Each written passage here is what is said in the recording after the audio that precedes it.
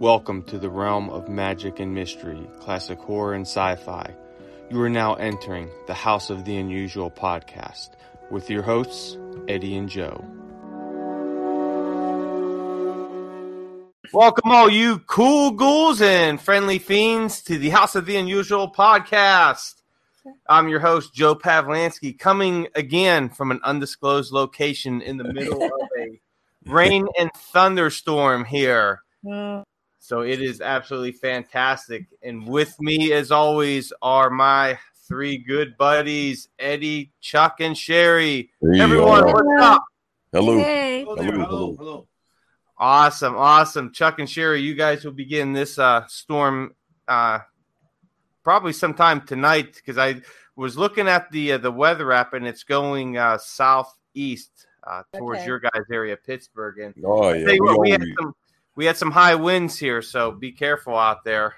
Yeah, you know what? It's been getting kind of dark and it's kind of windy, and yeah, we usually get the leftovers from out where you are, Joe. From Ohio. Yeah, absolutely. So, if all our listeners out there, we're recording this live on Wednesday, June 1st, and it's a little bit after 7 at night, and you guys will be able to hear some of that thunder in the background, hopefully. And we got some lightning going on, and it's going to add to our spookiness of the topic tonight, because I got a great topic I want to discuss with you guys. Ooh.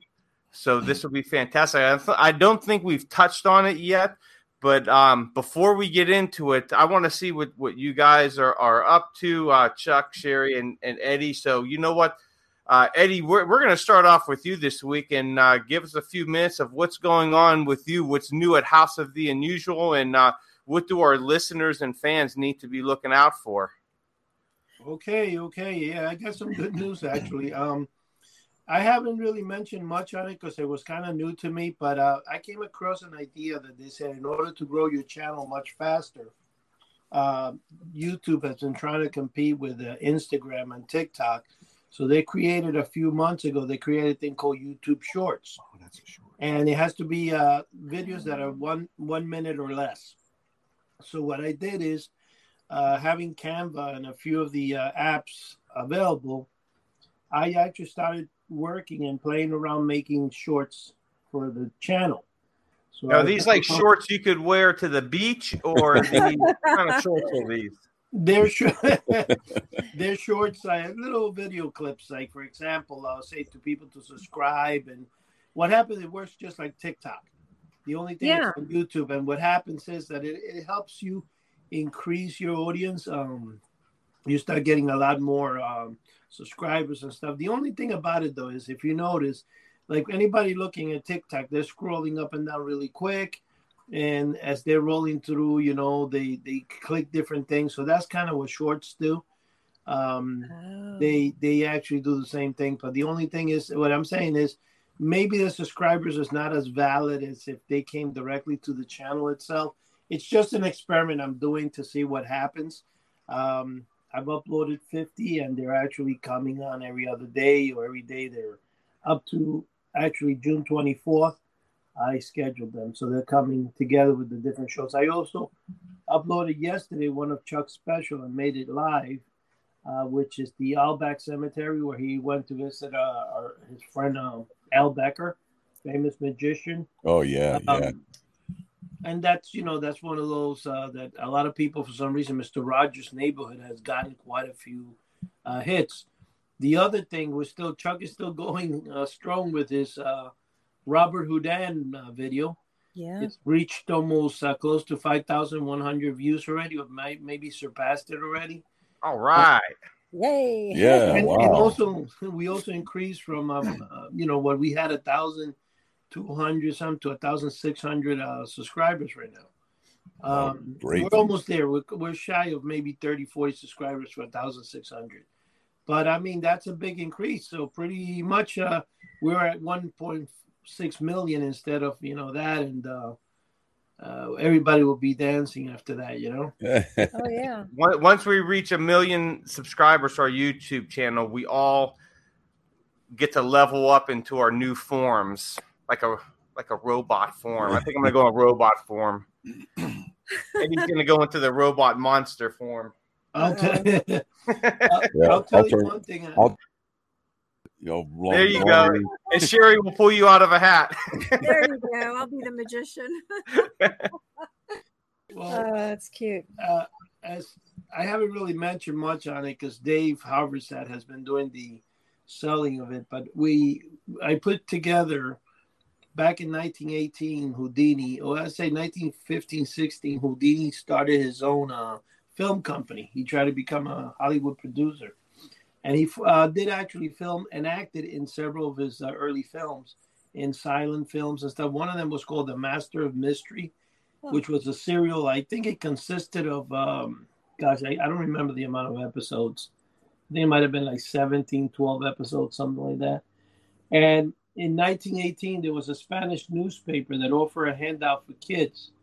It was actually a robot that you can cut up out of a newspaper, and you will put together like a paper model.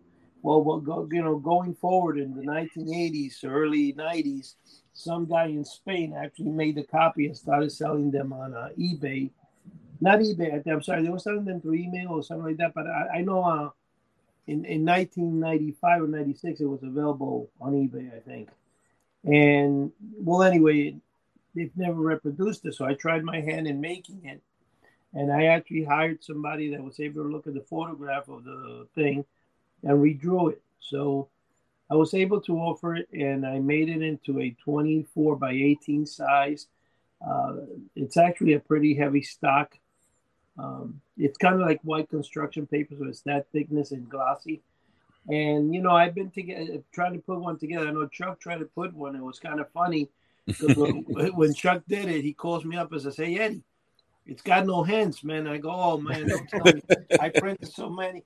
And then I realized he was doing it wrong. But the whole thing is I actually tried building my own, and I actually just finished it early this morning after like a week and a half of cutting it.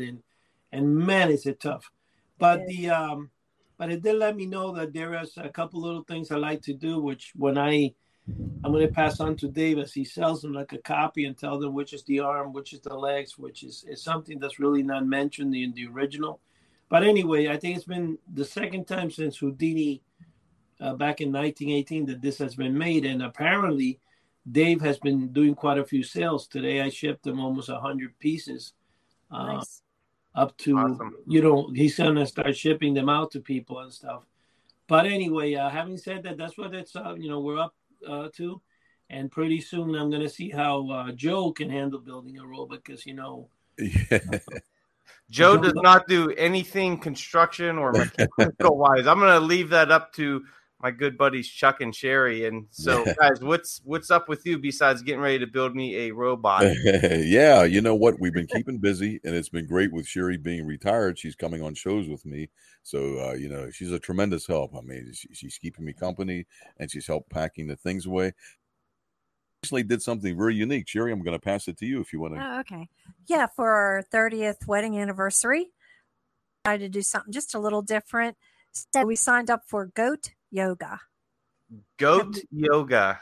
Yes. It was at a farm, and they had an area where we had our little mats, and we followed a yoga instructor. Thank you. And they had about how many goats? 6 to 8 goats, little baby, like little kids, I think you call them. Yeah, kids. They're cute. And they were coming around and being so cute. And Chuck wanted us to put one on his back. I could say, yes, I could say there's a goat on an old goat. So that's the first time that Chuck ever tried, and he really did like it. Because did you make him wear the yoga pants and the yoga top? No, unfortunately, he didn't wear all that cute. I'm a little thank God. I don't want to make anybody blind or something. Oh, you did good, honey. He did good for his first time. There was a lot of stretching, and I tell you, it did help my back. I mean, it was great. I mean, yoga's fantastic. So she showed us a few exercises. Yeah. Where you kind of stretch your hip a little bit, and different things. It certainly helped. I mean, wow, it was great. What helped? What helped, the yoga or the goat?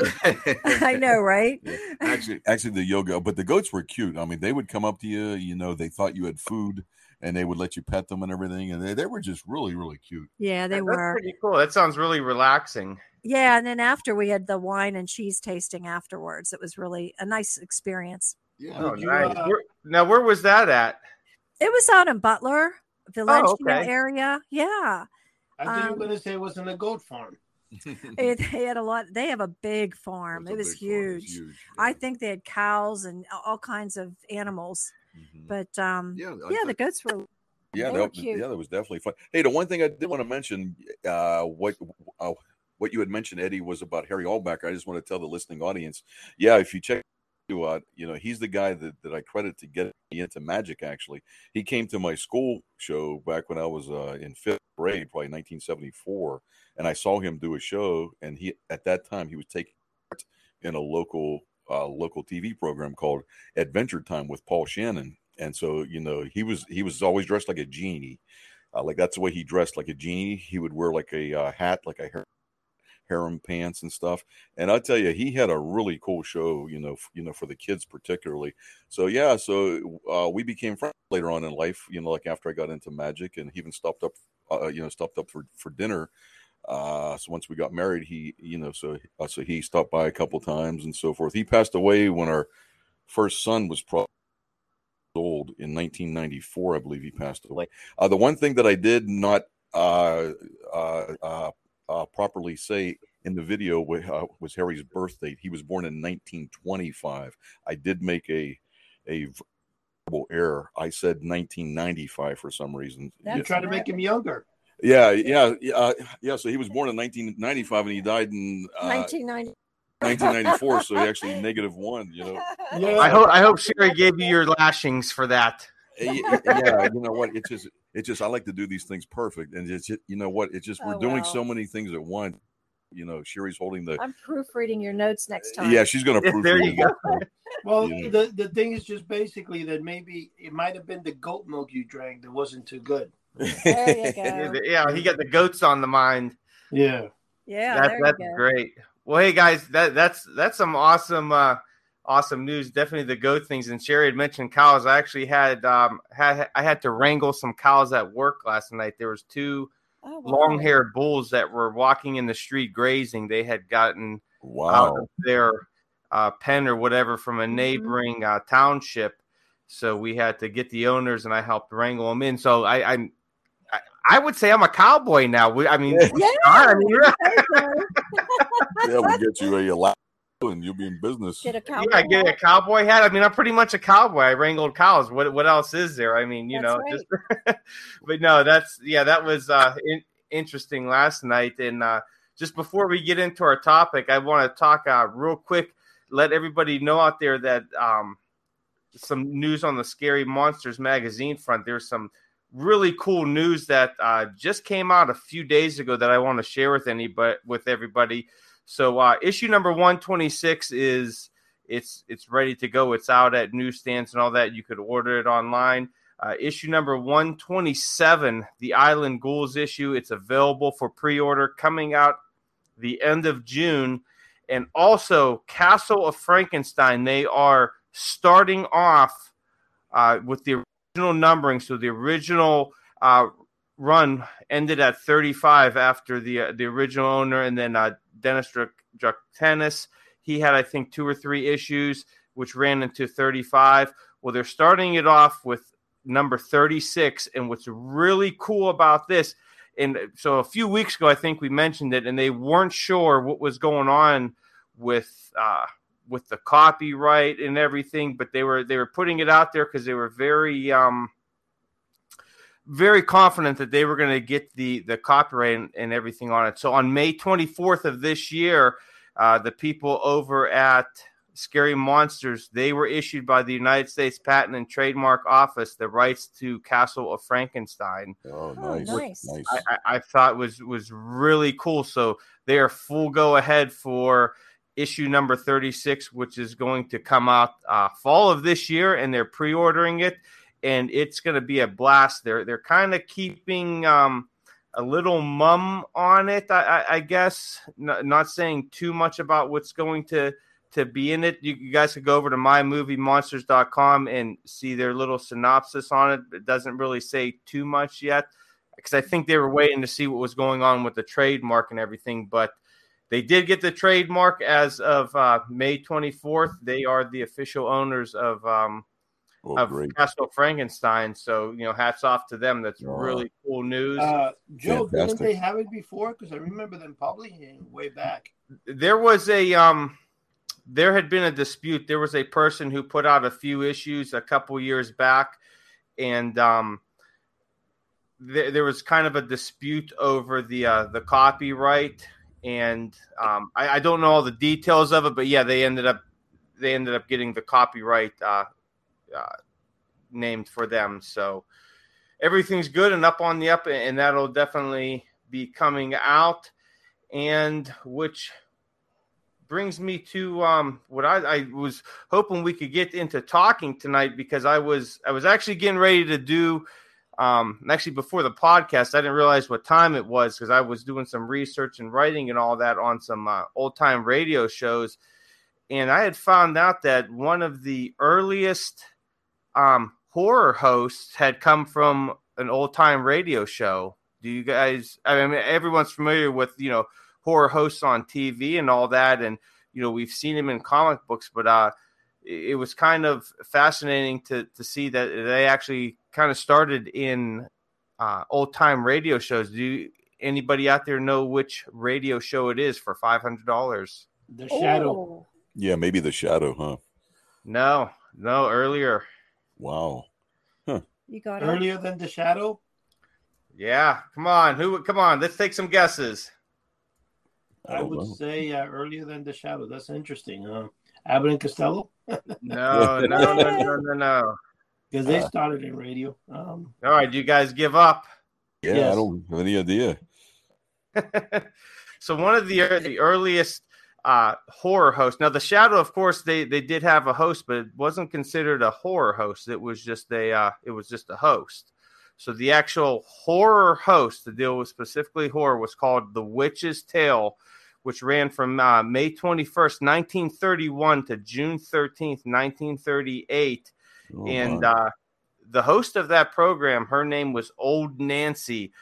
She was a witch, and she had a cat named Satan. Are you guys familiar with this show at all? No, I never heard of it. No. I heard of it. I never heard the show, but I heard of it.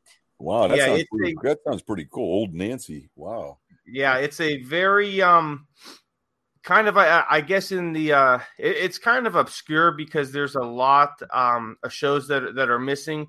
What had happened is the gentleman who first started the show. I'm trying to remember his name here. Alonzo Dean Cole. So he had started the show. He had everything copyrighted and everything. He kept copies of his scripts, and he kept copies of the radio shows. Well, when he ended up moving, I think it was from like New York to California or vice versa, something like that. Well, he didn't think nobody really cared about any of the scripts or anything, and so he ended up tossing them all out. So a majority of the stuff that deals with the radio program has been lost to time. So there's only a handful of actual shows that have survived over the years. But what was also cool about the show as well is that it spun off two pulp magazines called The Witch's Tales. And those came out in November of 1936 and December of 1936. And they kind of dealt with the same type of tales that the radio program dealt with. And they were kind of, you would listen to the first 5 minutes and you're like, yeah, okay, I know what's going on. They were kind of more oriented towards, a younger crowd and everything. But the legacy that it's spawned is absolutely fascinating because it also influenced EC Comics publisher Bill Gaines. He was inspired by Old Nancy, the host, which he ended up creating the Old Witch for the Haunt of Fear comic book. I'm sure you guys are familiar with that. Yeah. And if anybody out there is not, just check out Haunt of Fear, the Old Witch. That was inspired by Old Nancy from the Witch's Tale. Joe, if you guys have noticed, we have a guest that we were expecting to be coming on the show. You want to introduce him, Joe? Hey, Charles, what's up? You were talking about old witches, so I figured an old warlock would have to come on. Absolutely, man. Hey, how's it going, man? It's going great. I just finished a podcast talking about my horror book and the paranormal convention coming up, and I saw that you guys were on, and I wanted to say hello. Awesome. Well, you jumped in just at the right time because we're talking about horror hosts here, and I don't know when you jumped in, but we're talking about the Witch's Tale old time radio show and how she was. A lot of people say that she was the first horror host, which was Old Nancy from the program, and she ended up inspiring a lot of horror hosts down the line, which was Bill Gaines' influence for the Old Witch, for the Haunt of Fear.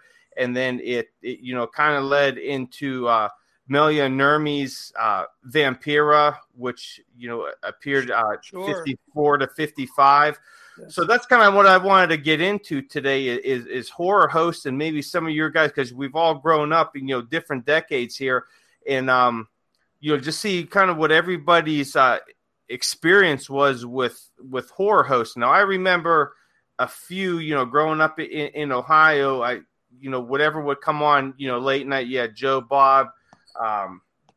You had some different ones on there. There's some of them that I could kind of picture, but I can't remember the names because they were so far that, it was so long ago. But Joe Bob was a real big one that I watched a lot.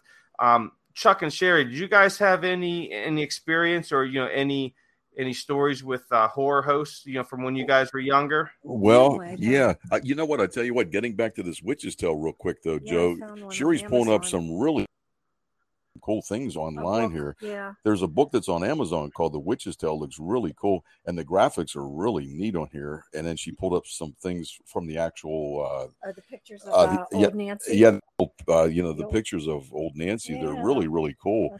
But getting back to the actual hosting things, way back in the late 60s when I was a little kid, I caught the tail end of where the radios, like we would tune in maybe like about 8 or 9 o'clock at night. And they do the old horse sounds,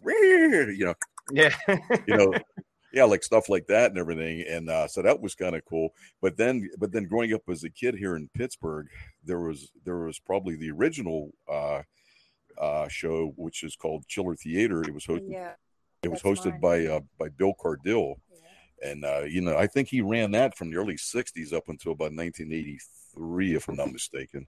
And you know what? He would host all kinds of cool movies, and then between, like he would do some skits and everything. It was really cool, So check that out online. Bill Cardill. He just passed away about 2 years ago here in Pittsburgh. Yeah, I met him a few years ago at Monster Bash. And I'm sure Charles has too when he was there, and he really stand-up guy. I mean, just fantastic guy. Willing to shake your hand and take pictures, and talk about whatever you wanted to discuss. Yeah, absolutely. It was a sad passing. Yeah, he was a fantastic guy. As a matter of fact, he is buried here in Pittsburgh. So we're going to do one of the grave sites again, one of the videos. Yeah, so we've been doing. Yeah, so sometime in the near future, we would like to stop over at his grave because I have a bunch of memorabilia from Chiller that he sent me, and it's some really cool stuff. So yeah, he was a stand-up guy. He hosted a really, really cool show for probably 20 some years. I want to ask all you guys, because I'm sure Charles or you, Joe, might be able to answer this. But I mean, I've heard in the past, I've forgotten over time. But one of the things I wanted to bring up to your attention is we all know that the original granddaddy of monster magazines is basically Famous Monsters of Filmland, that was basically published by Jim Warren and Forrest J. Ackerman. Now, my story is this, or my question is this. What happened to Jim Warren? Like, isn't he the owner of all these magazines from Castle of Frankenstein, Creepy Magazine, and then all of a sudden they've gone all over the place, but I've never heard what exactly happened to Jim Warren, and why did he lose the copyrights to all those magazines? Yeah, I don't know too much about the copyrights and all that. Maybe Charles might know a little bit about it. I just know that Philip Kim was a publisher out of the West Coast, and he took over Famous Monsters and tried to bring it back, for about 10 years there. Put out some great issues, but it didn't survive. It didn't have, the humor. It didn't have the old stills as the original, but it really gave it a good shot. And I think he actually got the rights from the Warren estate somehow. I heard, what happened, I think, with him, he started with Forrest A.J. Ackerman, and then apparently he had a major dispute with him somehow that went to court and everything. And again, Forrest J. Ackerman was just the publisher, not the publisher, but the editor. He wasn't really the owner, so I don't think he was able to acquire anything from it. But I do know that somebody then took it over. They're still actually publishing Famous Monsters, and I know that Warren and him. I'm sorry, not Jim Warren. I know that Forrest J. Ackerman and that guy, I think Kim, were in court for a while, and people try to blackball the magazine because it was under Kim. I remember ads saying not to buy it. It's too bad. It gave it a good shot, and then Forrest Ackerman. I mean, he's God. He's the monster maven of all time. Just like I think if we talk horror hosts, we have to tip our hat to Zachary in New York. Oh, absolutely. And then I grew up in the Bronx, so Chiller Theater, watching that and watching the Six Hands come out of the swamp, and then Zachary coming up and being funny. It seems like all the horror hosts were great people. Yeah, they were. Charles, let me ask you a question. Are you like in a room next to a grave or something? Because we're here in the background. I'll sign out and come back. I think he signed in twice on here. That's what. Yeah, you a double twice.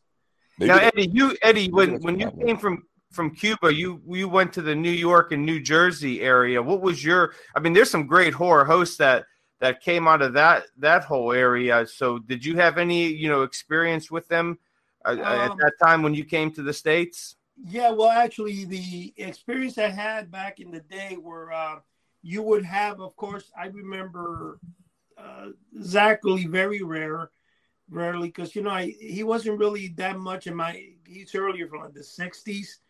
In 1968, 69, 70, he didn't really come on too much. Chiller Theater was like the main thing you would see on TV. And the other thing that did grace my area was the Hilarious House of Frightenstein, which in 1973, I used to love coming home after school to watch it. And of course, that was a Canadian show. I think I do remember that, Eddie. Yeah. It only showed up in one season. Yeah. And even though in Canada has gone for like 26 seasons, I think Van Eyck or something like that was the actor that played all the parts. But I mean, I loved the show. I never forgot it. But I think they didn't really let it come in this country because of the not closure, but I'm saying the names. Like, for example, instead of Frankenstein, they were saying Hilarious House of Frightenstein. And then because of that reason, I thought as a kid it said Frankenstein.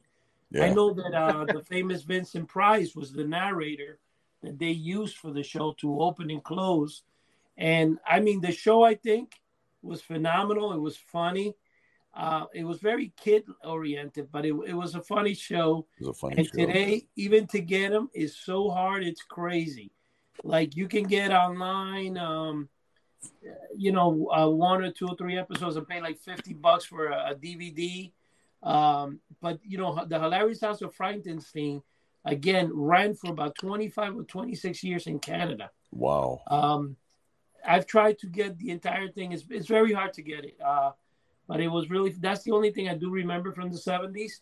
Well, there's even a few current ones, right? Things, the guy from Chicago that has a rubber chicken. Svengoolie. Oh, Svengoolie. But he's a new guy. He just came around. He's kind of cool. Yeah. He plays he plays some pretty good movies. I tuned in a couple of times. They're actually pretty good movies. Well, Svengoolie, he's not that new. He came out in 71. Yeah, he's been around a while. Yeah. Yeah, Really? he's one of the longest horror hosts, if Yeah, not he the took over. longest. He took over from somebody else. Didn't his father? I think he was the original one. Maybe I'm not sure. I mean, you guys know more about that than me. But he's kind of young. I think he might have taken it over. Yeah, I don't think that's what I was going to say. I don't think 71. I never remember hearing of him. But I'm going to tell you guys one thing, though. When you look at her, even like when Elvira came around, I don't remember exactly the year. I know that in the 1980s, I went to see her film once or twice, and I was like, oh, my gosh, Elvira. But I got to tell you something, though. Zachary, I mean, the guy was really way for a long time. A lot of people don't know him from the West Coast because he only dealt with, the East Coast of Pennsylvania area, Yes. New York City, but he was a phenomenal host, Yeah, absolutely. Hey, Charles, what's some of your experiences with horror hosts? Well, I do remember Joe Bob from when he was on USA Network for a few years, and I really loved his show. There's these two guys who are on now, but you have to do a little research to find them. They play a lot of these obscure horror films. It's called Graveyard Cinema, and the way to find them is to go to themonsterchannel.com. One of our favorite places around here.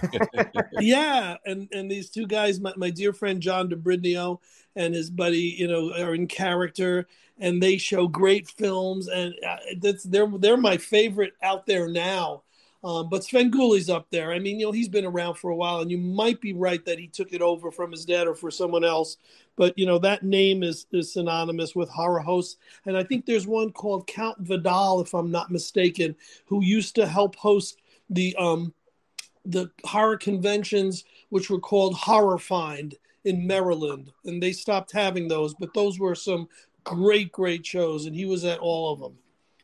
You know what, Charles, is Graveyard Cinema too. That's one of my favorites. I'm gonna have to put you on the spot here. We got to get those two guys, Mad Marty and Horrible Henry, onto the show here. So I will get them for you. Those guys are fantastic. They are absolutely one of my favorite on the Monster Channel, and there's a few other ones out there too. But I absolutely love them. They're great. They give you some good. I mean, they give you some good tidbits of information.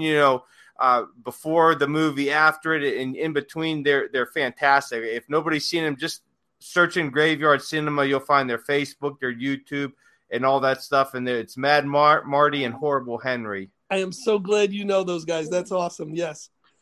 Yeah, they're really cool. And like you said, the Monster Channel, there are tons of these new horror hosts on there, and every once in a while they'll throw in some vintage ones and all that, but these new ones are just as good. I mean, if not sometimes better. I got to put some of you guys on the spot here. And I think Charles and good possibility Chuck will remember. Do you guys remember the old, back in the school years when we were very young, Scholastic magazine? Oh, that they used to have a Dynamite, and there used to be a Count Morbida. Oh, yeah, definitely. I remember. Do you remember him, Charles? I remember Scholastic because I would order those like crazy. Oh, those were great. I don't remember Count Mordox. How do you spell Morbid? It was like Morbidad. Oh, no. Yeah, he came in back of Dynamite magazine. And I remember having a flexi record of him talking. He sounded just like Bela Lugosi. Wow. Nice. That was a really nice. I used to love reading his little comics at the end of that. But I do remember that. That was cool. Hey, if you guys want to go to not so much horror hosts, but more like B movies, back when I was dating my wife Sherry back in about 1990, I used to come home, from doing some magic shows. I'd go up to my bedroom. I'd watch good old Gilbert Gottfried with his USA Up All Night. Oh, yeah, fantastic. I mean, he was hilarious. Oh, he was hilarious. But they were all B movies, and they were so corny, but they were cool. Did he just pass away? Yeah, he just passed away. He right, passed away.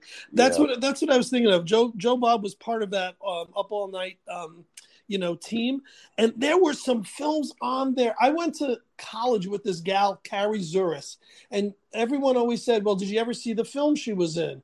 And I said, no, I never heard of it. She was never in a film. I don't believe it. Sure enough, one night at 2 a.m, in the TV guide was this film, and I don't remember the name, but right in there it said who the stars were, and one of them was Carrie Zuris. And I saw it. Up All Night gave us a lot of crazy stuff. Oh, there. they were fantastic, and they would split it, between Rhonda and Gilbert Gottfried. Oh, one of my favorites too. Yeah, but they growing up as a young teen boy during that time, she was one of my favorites. Oh yeah, man.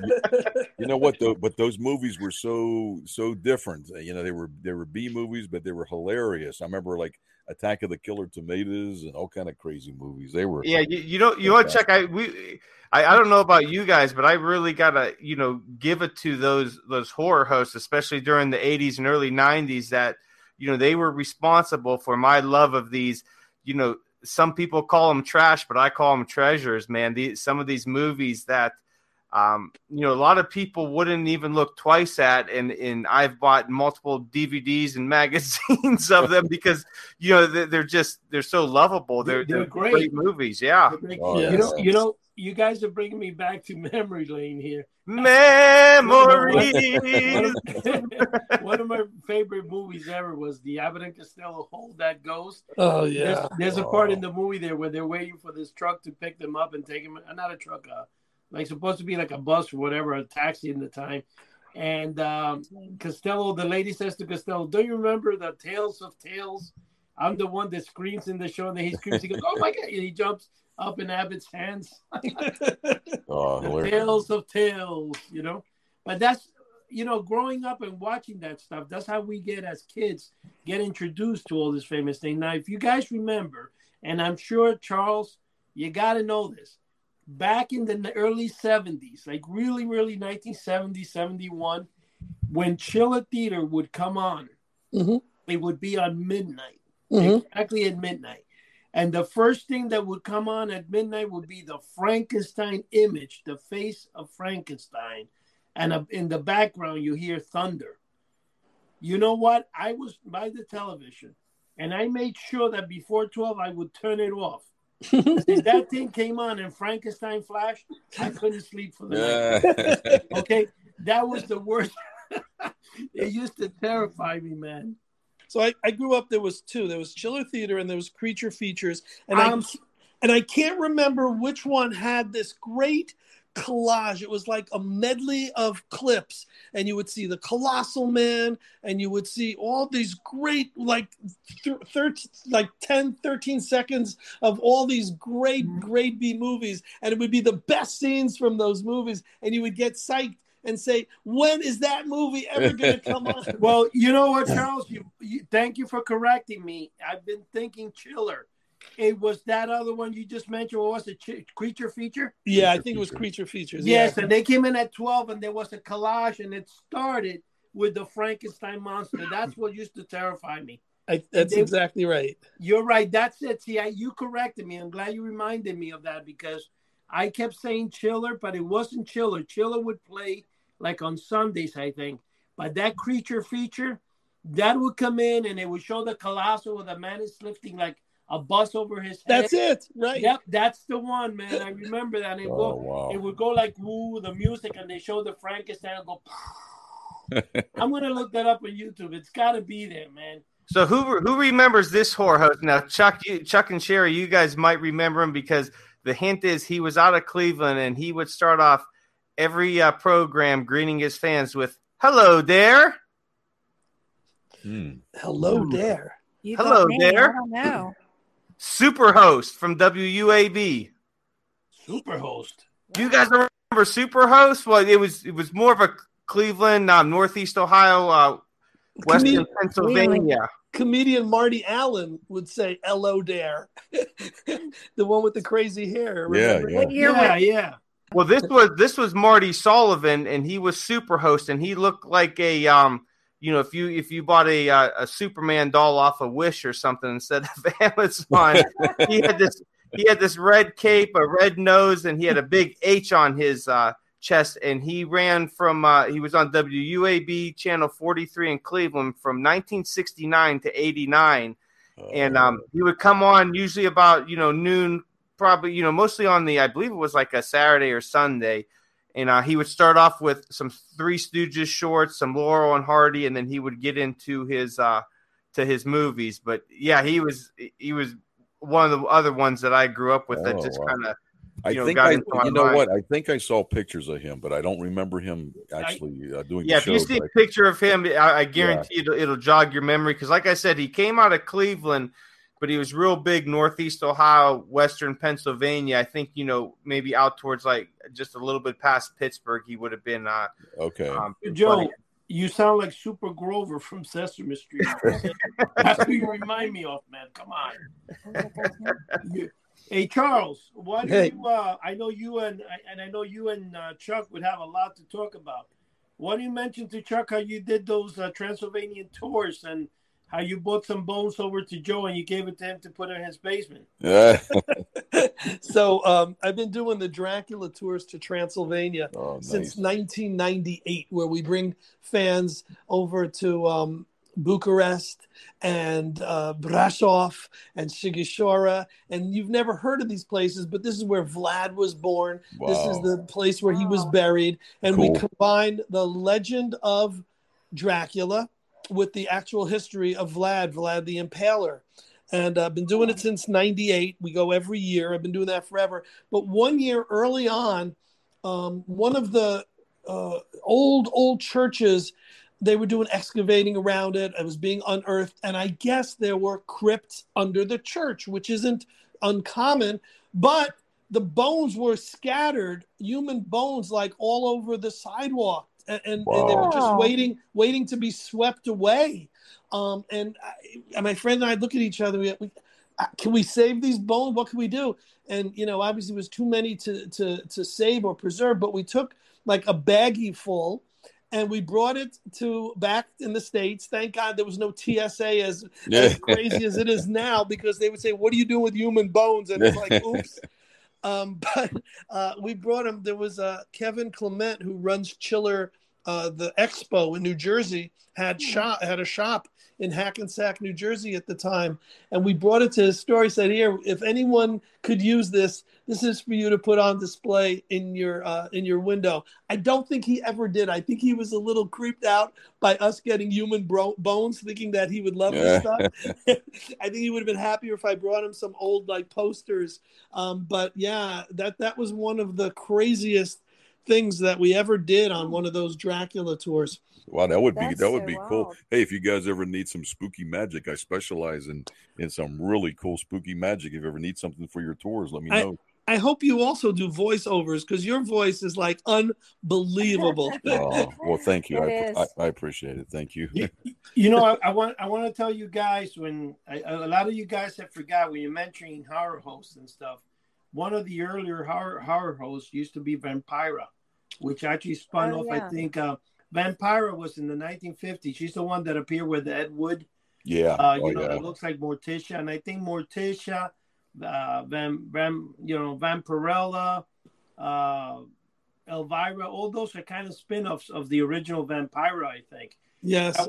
She was cool. Didn't she act in the Project 9 or something? 9? Yes, Project 9 from Outer Space. Yes. Yeah, that was cool. That was really neat. Now I tell you what else is cool. If you guys could find there, it's on YouTube. It came out in 1954. Was the episode of the Red Skeleton Hour, and the episode's called "Dial B for Brush." And she's in it along with Bela Lugosi and Lon Chaney, and it is a fantastic. It's a fantastic episode. Definitely look it up. Red Skeleton Hour from 1954. Dial B for Brush. Well, you guys are bringing up such great memories and memories while you're doing it. That's amazing. Well, you guys, you mentioned that the original Svengoolie, Jerry Bishop, started in 1970. He passed it on to the writer, Rich Koz, as the son of Svengoolie, and he took over the show. I think it says here, by the third time the show was rebooted, because it went out of business twice before, and it came back in 1973. It was canceled in 73, later revived in 1979, and then it says here, with fan-turned-writer Rich Koz as son of Svengoolie. By the third time the show was rebooted in 1995, Bishop gave Koz express permission to just go by Stranguli, and he has ever since. So Wow. it's actually not his son. It was a writer that was supposedly a fan writer, and he's the one that's doing it now. Thank you for clearing that up. Yeah, Rich, right, is correct. I wasn't too sure about that, but the thing with Vampira, I think she died of breast cancer, if I'm correct, or something like that. But there was a time there that she was actually, I think, suing or Vira. She was suing somebody for using the Vampira thing, kind of look-alike. I think there's a documentary on her, actually, that was done posthumously many years later. Yeah, she was. I know that in her later years, well, in the 80s and all that, because she had passed away in 2008 from natural causes. But in the 80s and all that, with the advent of Elvira Nurmi, which was her real, Vampira's real name, Melia Nurmi, she wasn't making too much money, and she was, kind of on the back end of Hollywood and all that. So yeah, she ended up she was going through litigation and all that with Cassandra Peterson over Elvira. Okay. And I read about it a few weeks ago, and I can't remember the details, but it kind of just fizzled out. She didn't go along through with it. Mm-hmm. And Elvira ended up doing her thing and all that. But yeah, you could definitely find it online. The whole you could read articles about it on what actually happened. Who was the actor on the Project 9? He was the bald-headed man. Tor Johnson. That's him. Oh my goodness, he played good in there. He was a former wrestler. Former wrestler from Sweden, I think, wasn't it, or something? I can't remember. Yeah, he was from Sweden. Yeah, Plan 9 from Outer Space. Great. I tell you what, when I cringe when people say that that's one of the worst horror movies ever, or put it in that category, because I absolutely love the film. Yeah, wow. Those faces he made on there when he was walking, when he was a zombie, that was unbelievable. Oh my goodness, he did a really good job. He's played in some good movies out there. Mostly B movies, and he played usually the bad guy or a wrestler or something like that. Very, very. Man, you know what? He kind of looked like George the Animal Steele a little bit. Yeah, a little bit. Yeah. You guys, when we talk about horror hosts, there was a bunch of horror hosts in the 70s and 50s. One of those, I think, was also Bob Briggs. His real name was John Bloom, and he started in running a drive-in theater. That was the 80s he started. I remember. And then there was Bob Wilkins. Bob Wilkins was like a normal guy with a cigar. And he'd come on right before the movie. That sounds familiar. Yeah. And then there was one that looked like the guy from... this one with this thing Back to the Future, the guy who plays the doctor there, he's wild. His name is Sidney Noel Rideau, and he was Dr. Morgus, and he was from like the New Orleans area, and he played a mad scientist. I remember that in early, and I saw him once or twice. The guy I just mentioned right now, Sidney Noel Rideau or something like that. When I was watching, back in the 1970s, and again, Chris, you'll know this very well, do you remember WHT Wameka Home Theater when it came on in the 1970s, early 1970s, that you could subscribe to it, and it had Nightcap Films, it had all this stuff, and it was an answer to people who didn't want to have HBO because they didn't want to have wires in the house. The way Wameka Home Theater worked was it was like a tabletop, a TV top box, and it had a little antenna next to the box, and it was $19.95 a month, and you would get movies. And when I had that in Upper Manhattan, in the area I grew up in, Washington Heights, that guy would come on Sundays. And I remember that I saw like once or twice, if I'm correct, Sundays or Saturdays, that he looked like a mad scientist and he would play the part. That was another host that I kind of was a memory right now looking at some of the pictures.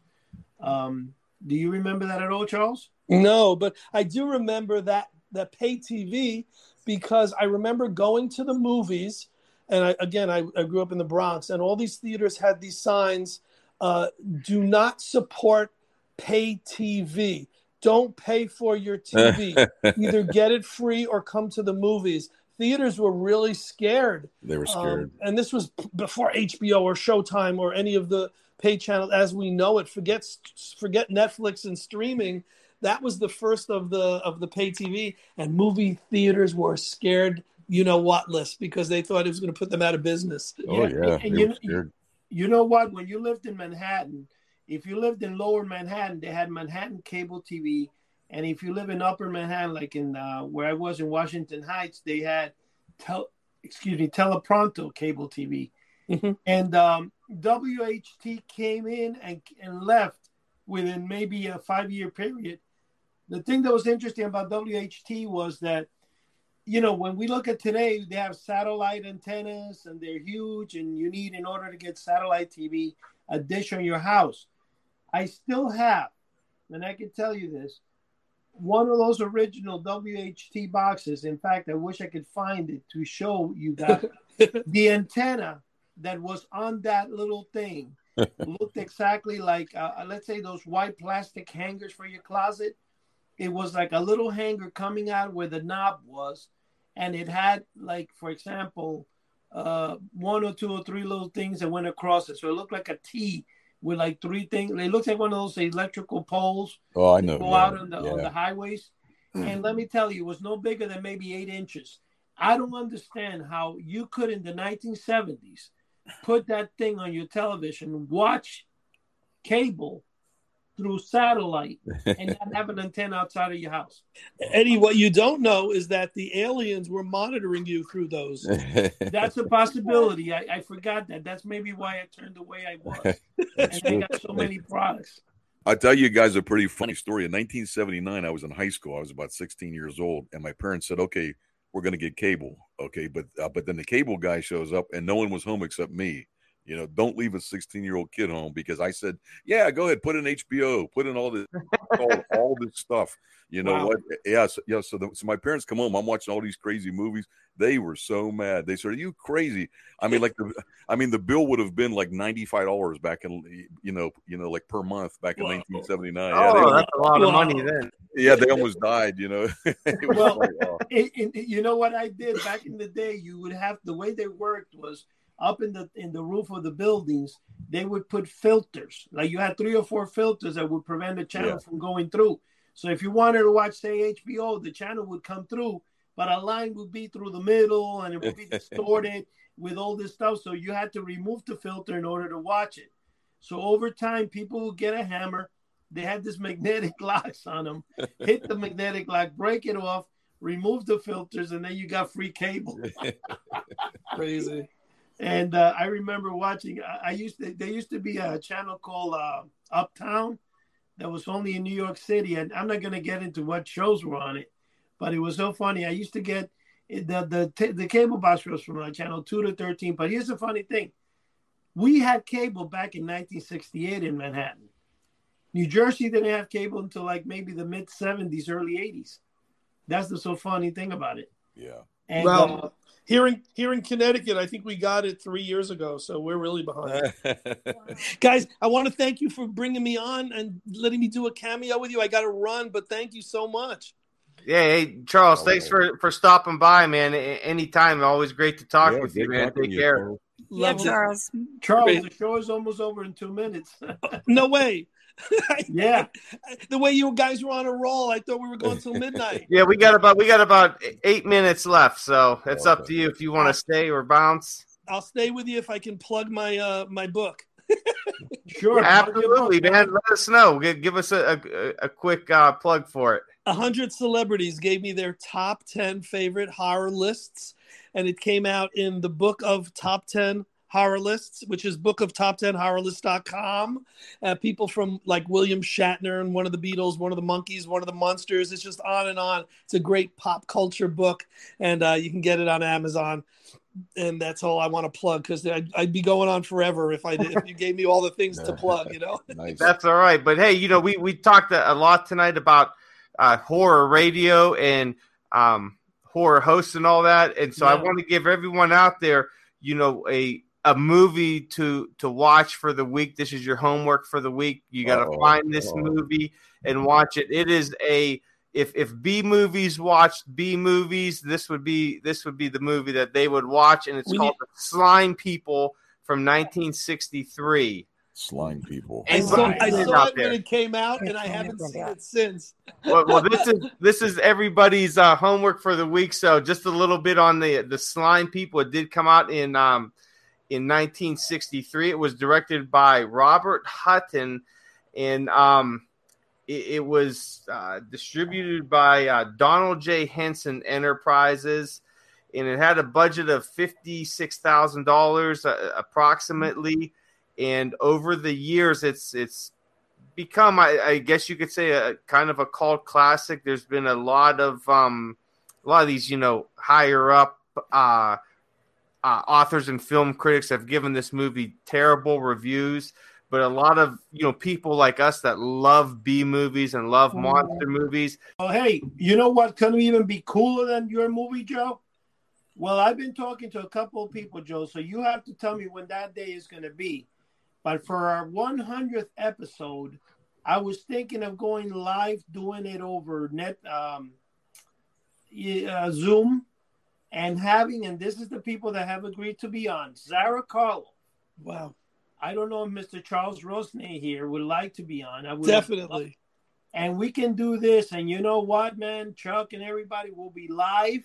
That would we'll be cool. Able to see the monsters in each of us. So those that are hiding their face from the world will be able to disclose who they really look. And finally, we can get an idea who the person behind that scream, that scream from the House of the Unusual, that face of terror looks like in real. Love it. Well, from what I'm looking at on our thing, not including the year wrap-ups or best ofs that were put out. This would be, when this one comes out, it'll be our actual 98th original episode. I think we have 2 on there that are kind of like a best ofs or a wrap-up that were put on there. I'll have to check. So I believe this is going to be our 8th one. And before we wrap it up and let out there know, check us out on YouTube. We talked a little bit about it in the beginning. Our YouTube channel is continuously growing. Eddie and Chuck are putting out some great things. We now have shorts on there, and they're not the kind you wear to the beach, I found out. They're little, less than a minute clips like you would find on TikTok or whatnot. There's a forum up there that people are always posting some cool stuff on there, their collections. You could discuss. So let us know some things that you want to talk about, and if you want to be a guest, that is the place to let us know. You could also find podcasts on there. We're pretty much on every and all podcast platforms. So whatever your favorite one is, check us out on there. Podcast. Give us a good review if you so choose to, because that definitely helps us out. And we have some big things coming up in the future here.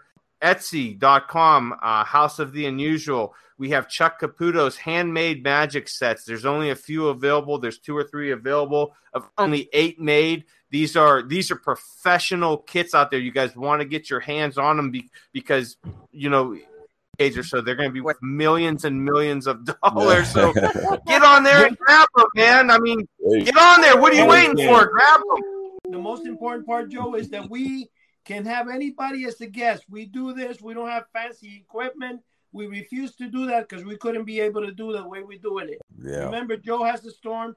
Everybody's having a storm. So yeah, I'm just glad we made it through this podcast with. Hey guys, we got to head out here. So everybody's got your homework for the week. The Slime People, 1963. Next show you on it. Make sure you watch it. And if you don't, Sherry's going to give you lashing. And ask Chuck, because when he on the video, he got 20 lashings. So. I thought it was. That's all we got for tonight. Thanks everybody for coming on, and good night, everyone. Thank you. God bless.